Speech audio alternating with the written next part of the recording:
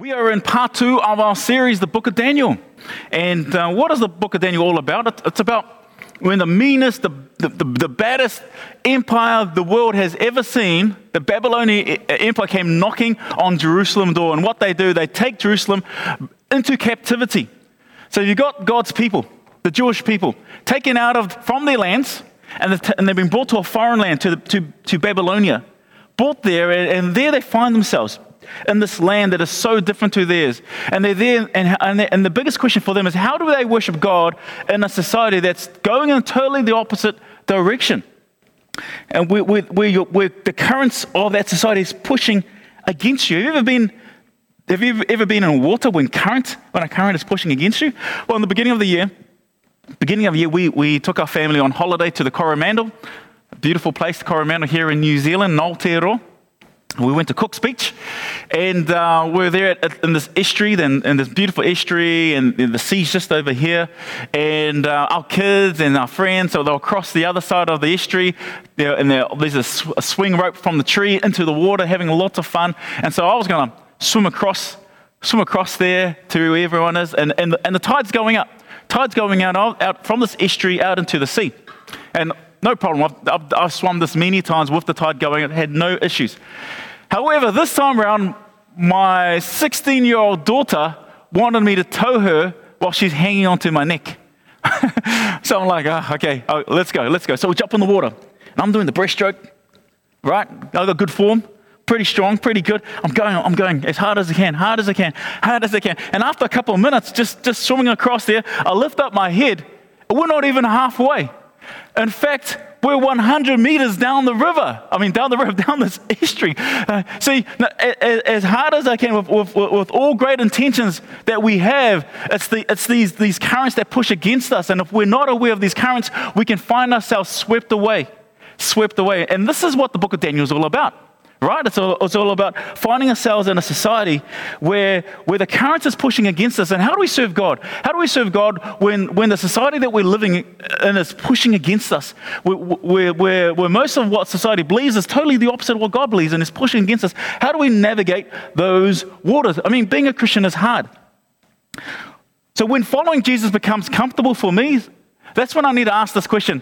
Am I following Jesus as much as I should be? Because sometimes it is just easy just to give up and just go with it, right? Isn't it so easy just to go with the flow? It gets so hard to be a Christian at times. You I'll just go with what everyone else is doing. But to live by Jesus' teaching and to do it as a community, it means to jump into the waters and swim against the current.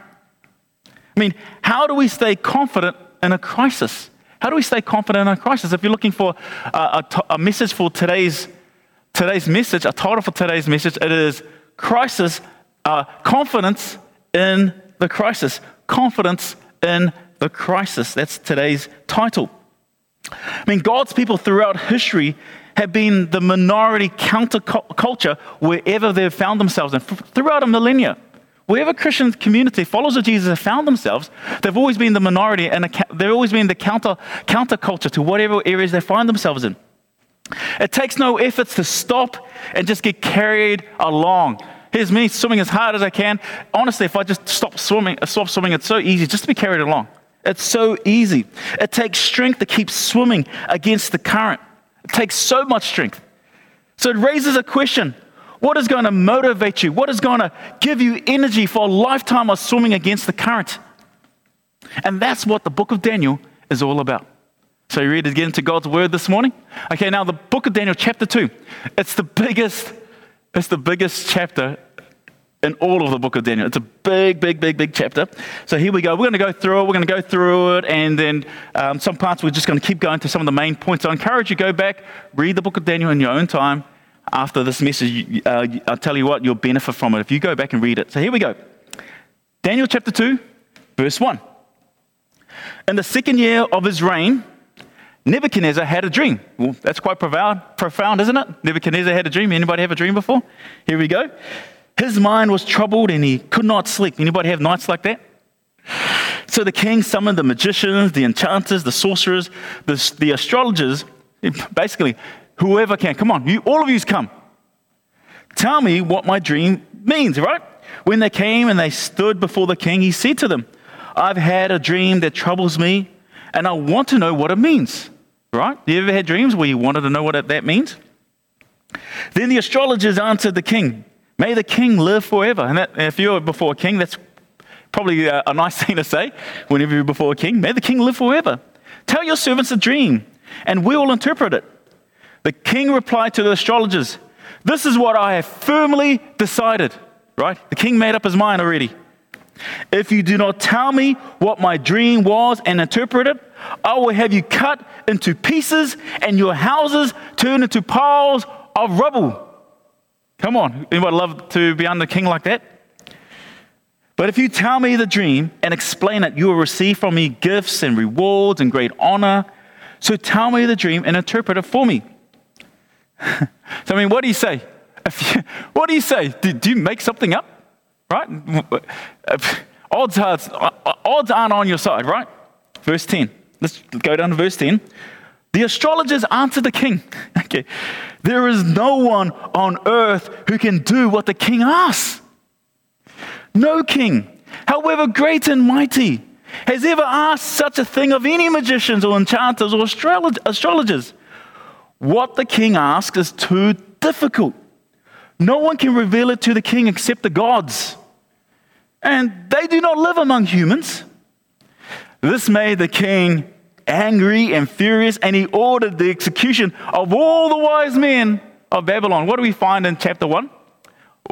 Daniel and his friends, Meshach, Shadrach, and Abednego, they become part of this wise men. So without any fault of their own, they've been ordered to be executed, right? This is the reality Daniel finds himself in, that when the king wakes up grumpy, people die. People die. Does that ever happen in your own household? Maybe people won't die, but when someone wakes up grumpy, oh my goodness, let's watch out. Oh my goodness. Do you ever wake up grumpy and that's it, heads are going to roll. Okay, here we go, verse 17. Then Daniel returned to his house and he explained the matter to his friends, Hananiah, Mishael, and Azariah. He urged them to plead for mercy from the God of heavens concerning this mystery, so that he and his friends might not be executed with the rest of the wise men of Babylon. During the night, the mystery was revealed to Daniel in a vision. Daniel praised the God of heaven and said, and this is where Daniel breaks out in a song. All right, you probably didn't realize this, but the book of Daniel, is a musical. It really is. Man, isn't life a musical? We find ourselves in a musical. Well, this is it. The book of Daniel is a musical. We find ourselves in a musical. Here's the thing. Why is there a musical in the middle of Daniel? What's really interesting is that whenever you read passages in the Bible, whenever you go along and whenever an author puts in a poem within the story, right, it's a clue for you to take notice of the poem. What's in the poem? Because what's in the poem are all the key vocabulary and the themes of the whole story. So the next time you read your Bible and you find a poem in the middle of any passage, stop, read it, and there you'll begin to see the themes. Okay, so are you ready? Are you ready to get into this song, the song that Daniel breaks out into? Here we go. Let's look at it together. This is the song. Praise be to the name. Oh, no, I'm not going to sing it. Okay, I'm not going to sing it. I'm not going to break it in a song. Okay. Praise be to the name of God forever and ever. Wisdom and power are His. He changes times and season. He deposes kings and raises up others. He gives wisdom to the wise and knowledge to the discerning. He reveals deep and hidden things. He knows what lies in darkness, and light dwells with Him. I thank and praise you, God of my ancestors. You have given me wisdom and power. You have made known to me what we asked of you. You have made known to us the dream of the king. Praise God because of what? Because He is wise. He is wise. God knows where history is going. And David discerns in this vision that the king of the world is not Nebuchadnezzar. So Daniel goes to the king, right? Here we go. We're now in verse 26. The king asked Daniel, also called Belshazzar, are you able to tell me what I saw in my dream and interpret it? Daniel replied, no wise man, enchanter, magician, or diviner can explain to the king the mystery he has asked about. But there is a God in heaven who reveals mysteries. He has shown King Nebuchadnezzar what will happen in the days to come. Your dream and the visions that pass through your mind as you were lying in bed are these, right? And let's go down to verse 31. Your majesty looked, and there before you stood a large statue. Stood this large statue. Now in Hebrew, the word for statue is the word selim. Selim. It can also be described, it can also be translated as image. As image. This is what can be described that. And here's this image that the king sees, this great image. So the dream is about this image. This is what it is. This word Salim, the image. This is what the dream is about. Let's get back into the verse. An enormous, dazzling image, awesome in appearance. The head of the image was made of pure gold, its chest and arms of silver, its belly and thighs of bronze, its legs of iron, its feet partly of iron and partly of baked clay.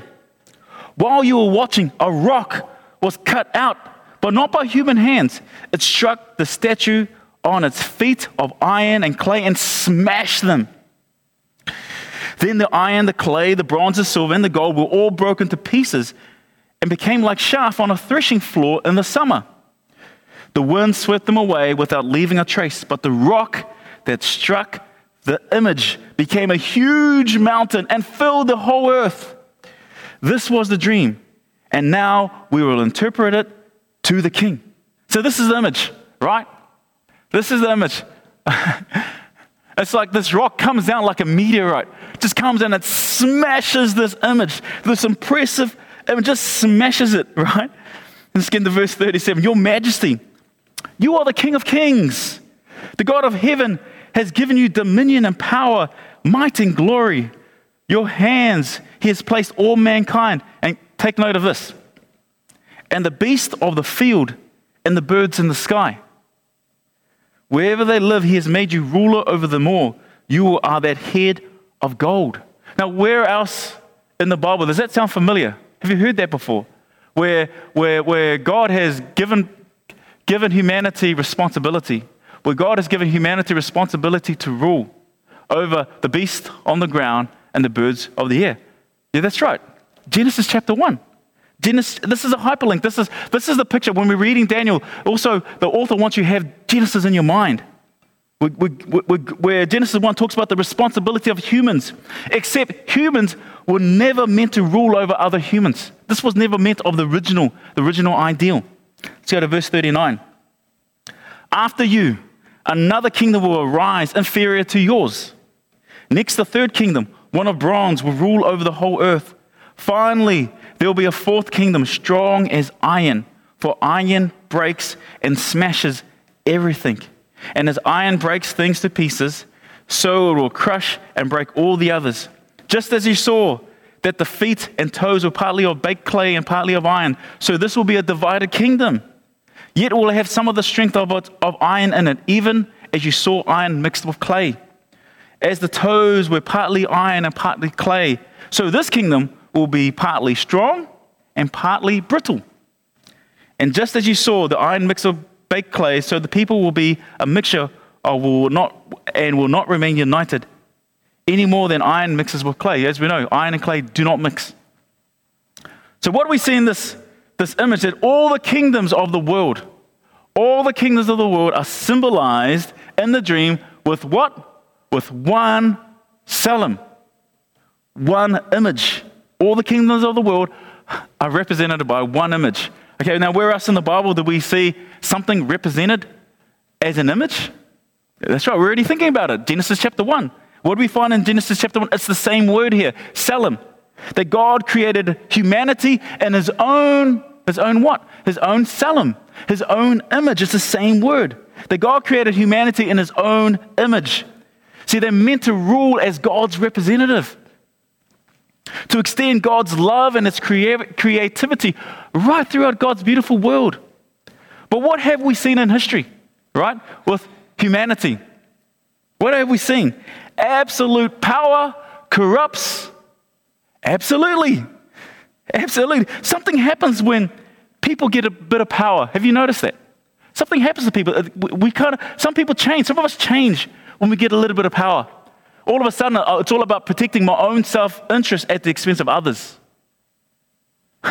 When a king gets a bit too much power, something happens and changes you when you become the manager of Starbucks, right? When you become a manager of something. Have you ever noticed that? You ever had a team leader? They were nice until they became the team leader. Something changes in them. Or maybe within your own family, whether you're leading in your family. We've got to be careful. We've got to be careful. And Nebuchadnezzar is being reminded that he is not God. Nebuchadnezzar, you are not God. Actually, God is the true king of history. And what you are, Nebuchadnezzar, you are an image. And sometimes we need to remind ourselves, we are just an image. That's all we are. Nebuchadnezzar, you're just the head in this image. That's all you are. See, there's another kingdom coming after you. Your kingdom is not forever. There's another kingdom coming after you, and another kingdom after that, and another kingdom after that. Do you notice there's a material downgrade? A material downgrade as the kingdoms go throughout history, right? When human beings begin to idolize their own power and authority, what happens is that it goes from great to good to okay, then from bad to worse. We've got to be very careful not to be idolizing power and authority.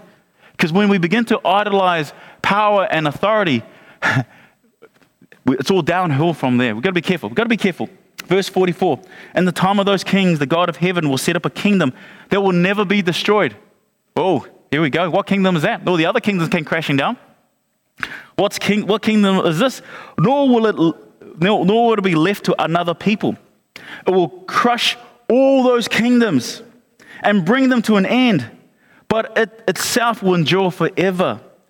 This is the meaning of the vision of the rock cut out of the mountain, but not by human hands, a rock that broke the iron, the bronze, the clay, the silver, and the gold to pieces. So the vision concludes with this rock, right? It's a rock that's not excavated by human hands, right? It's this idea that it's not by human power that this rock comes. This rock that destroys this image and crumbles it, this rock grows into a huge image, which is quite amazing because when a meteorite hits, what do you get? You get a crater. Well, this is the opposite. You don't get a crater, you get a huge mountain. It just grows into this huge mountain. So what does this rock symbolize? What does this rock symbolize? It symbolizes the kingdom of God. The kingdom of God. So what this vision fosters? It fosters that all human kingdoms and governments, they are not permanent. All human kingdoms and all governments are not permanent. They come and they go. See, this is the hope. This is the hope that inspires Daniel to keep resisting the currents that he finds himself in the society where he is, and Babylon. It inspires him because he knows that what he's in, what's pushing against him, it's not going to be forever. It's not going to be this way forever. COVID is not going to be this way forever. You need to know this. It's not going to be like this forever. And this is what this dream inspires us. When we read this, it inspires you. It should inspire you. This lockdown we're in, it's not going to be forever. And we go on. The great God has shown the king what will take place in the future. The dream is true, and its interpretation is trustworthy. You can trust this. This comes directly from God. Then King Nebuchadnezzar, what does he do? He begins to worship Daniel. He's a pagan king. He's prostrating before Daniel. He's worshiping him. This is what he says. And he paid him honor, and he ordered that an offering and incense be presented to him. The king said to Daniel, surely your God is the God of gods, the Lord of kings, and revealer of mysteries, for you were able to reveal this mystery. He's worshiping Daniel, but he's actually worshiping the God that's behind Daniel. So remember Daniel's song, right? Who is the true king of history? Who is the true one with power and wisdom and reveals mysteries? It's the God of Daniel. Verse 48, let's finish off this chapter. It's a big, long chapter. Then the king placed Daniel in high positions and lavished many gifts on him. He made him ruler over the entire province of Babylon and placed him in charge of all its wise men. Moreover, at Daniel's request, the king appointed Shadrach, Meshach, and Abednego.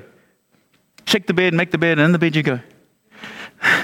chief ministers over the province of Babylon, while Daniel himself remained at the royal court. Okay, so Daniel remains at the royal court, but Shadrach, Meshach, and Abednego, they're out. They're out. They're not in the court. They're out and about. So here's this image. Let's have a look at this image. This rock, this meteorite rock just smashes this image. Let me ask you this question. Is this a violent image? Does this look violent? And the answer is yes. It's a violent image. It's smashing this image. It's violent.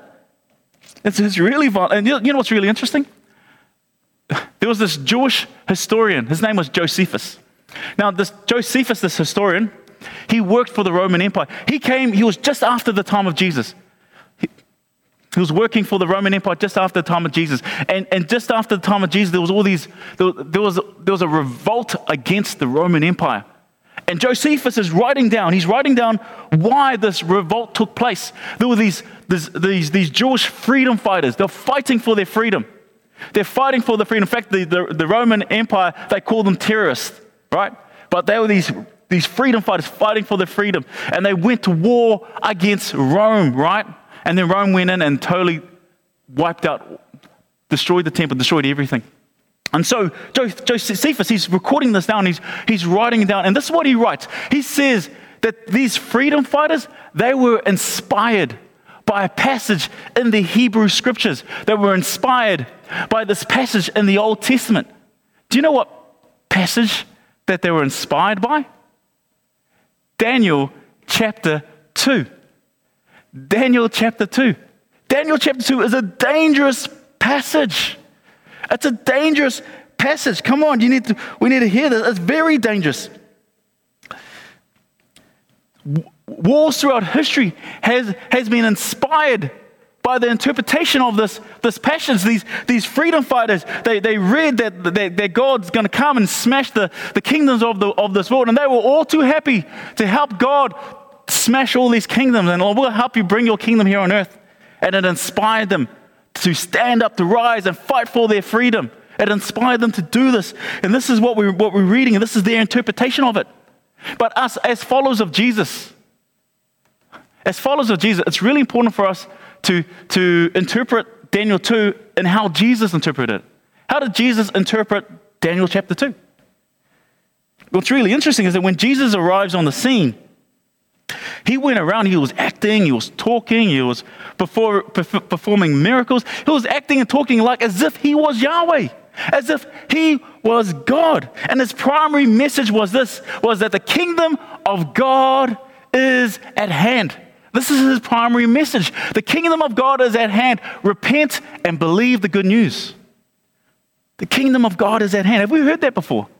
Right? It's the rock. This rock that smashes the image, the kingdom of God. And here's Jesus. He goes around pronouncing it. The kingdom of God is here. It's at hand. Here it is. And let me tell you something. There was excitement. There was excitement in the nation. It was all buzzing. And they're like, wait. Could it be? Could Jesus be this rock? Could he be the one that will smash the Roman Empire? Could he be the one that's going to lead the freedom fighters to throw off the shackles of the empire, the evil Roman Empire? Could he be the one, the evil galactic empire, if you're watching Star Wars, the evil Roman Empire? Could Jesus be this one? Right? And what do we see? 3 years as Jesus ministering throughout the lands there, as he goes around ministering. At the end of 3 years, Jesus comes riding on a donkey into Jerusalem. And what happens? The people, they're excited. Why are they excited? Because Jesus, he's preaching the kingdom of God is here. And they're throwing down their coats and they're putting their palm trees, putting on the ground, and they're singing, Hosanna, Hosanna, Hosanna. They're excited. Why? Because they have Daniel chapter 2 in their heads.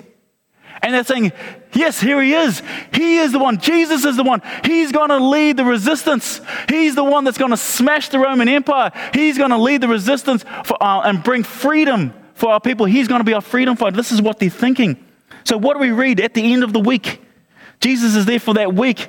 And at the end of the week, he's having this last meal with his disciples. And he's speaking to them. He's teaching. And at the end of chapter 16, when he's having this meal, at the end of chapter 16, verse 33, This is what Jesus says to his disciples. I've told you all this so that you may have peace in me. Here on earth, you will have many trials and sorrows, which you'll be thinking, what do you mean, Jesus? Wait, aren't we coming here to throw off the Romans? This is what his disciples are thinking. Isn't this why we're here? Right? And that your name's going to be great. And because we're your followers, we're going to be great as well. Isn't that why we're here? Then he goes on, but take heart, because I have overcome the world. I have overcome the world. And the Greek word for overcome is the word nikao. Nikao. This Greek word nikao can be translated as to overcome or to conquer. To conquer. This is what this word means, to conquer. So Jesus' final words in John chapter 16 is, I have conquered the world. I have conquered the world. And they're like, okay, come on, Jesus. Yeah, yes, you have conquered the world. This is our moment. This is our time. It's here. We've conquered the world. Here we go. Jesus, he's about to lead us into victory. This is their moment, right? So how does Jesus go about smashing the kingdoms of the world? How does he do this? What do we find? As soon as he says this, Jesus goes to the Garden of Gethsemane. He gets arrested. He's put on trial. He's whipped and he's beaten. The soldiers mock him, and they put a royal robe around him. They put a scepter in his hand, and on his head they place a crown made of thorns. And then they lift him up. They exalt him. They enthrone him, not onto a throne, but onto a torture device, an execution device, the cross. And they put this title above him, this big plaque that says that he is the King of the Jews. So how does he smash the kingdoms of the world? How does Jesus conquer the world? I've come to conquer the world. How does he do this? He conquered the world by being conquered by the world. See, God's kingdom is an upside down kingdom. Nobody saw this coming. The disciples didn't see this coming. Nobody saw this coming. So how do we smash the kingdoms of the world? How do we do this? How do we begin to outwork this in our everyday life? By becoming freedom fighters? No. By loving our enemies. By forgiving those who have offended us, by reaching out to the vulnerable and those who are misfortune. This is how Jesus interprets Daniel chapter 2. So what does this mean for me? What does this mean for us? When you show up to work and there are co-workers who think you are a fool because you are a Christian, and they don't hesitate to let you know this. When you have family members who think you are brainwashed, and you have friends who no longer want to be friends anymore, how do you stay confident in a crisis? When you're swimming against all of that, by the vision of Daniel chapter 2. See, our identity is not found in something that is impermanent. It's not found in something impermanent, but on the word of God that is permanent.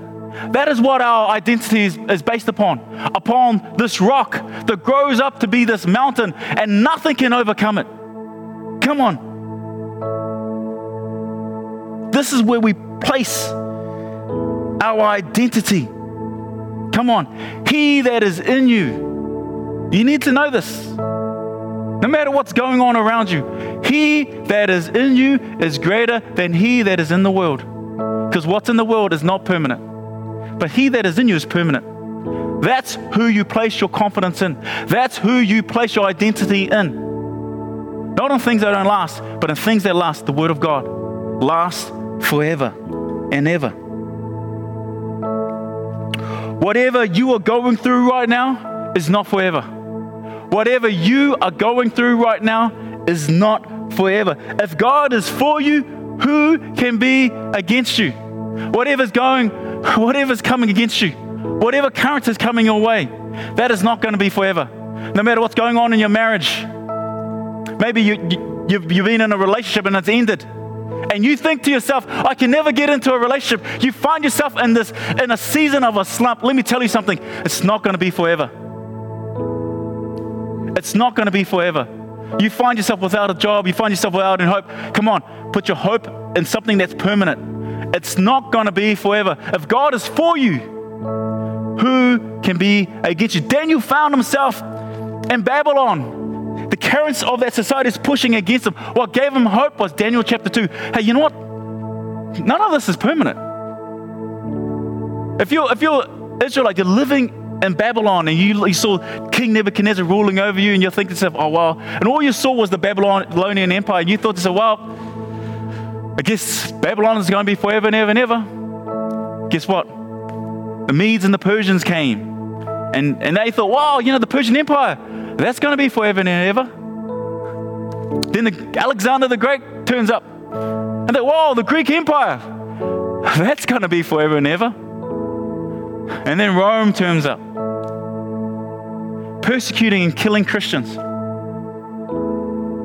This empire came to destroy the rock. And if you lived during those times, you looked at the Roman Empire and you thought, wow, this Roman Empire, it's going to be forever and ever and ever.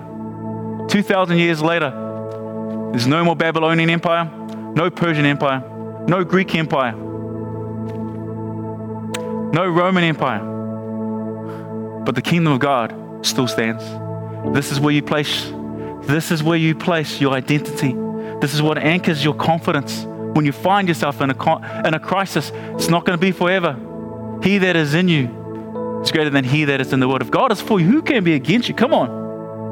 See, don't get me wrong. There are currents in our society that's good. Honestly, I love swimming with the currents. There are things in our society that we can jump in, right? But Daniel, he dressed like the Babylonians. He spoke like the Babylonians. He had a government job.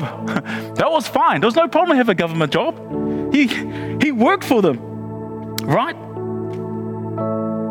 But it's about recognizing when the currents go against the Word of God. Because the Word of God is permanent. It's permanent. So how do we respond? By becoming freedom fighters? No. By truth and grace. Truth and grace. And just like Daniel, God doesn't call you out of the world, but He puts you in the world to build His kingdom right where you are. He's placed you in your family. He's placed you in your workplace. He placed you in those areas of education. Wherever you are, you've been placed there to build God's kingdom. You are the light to the world. You are the light to your workplace. You are the light to your family. You are the light to wherever God places you. Come on, solo mum. Come on, retiree. Come on, family of 7. The trouble you see is not going to be forever. Whatever you are going through right now is not forever. If God is for you, who can be against you?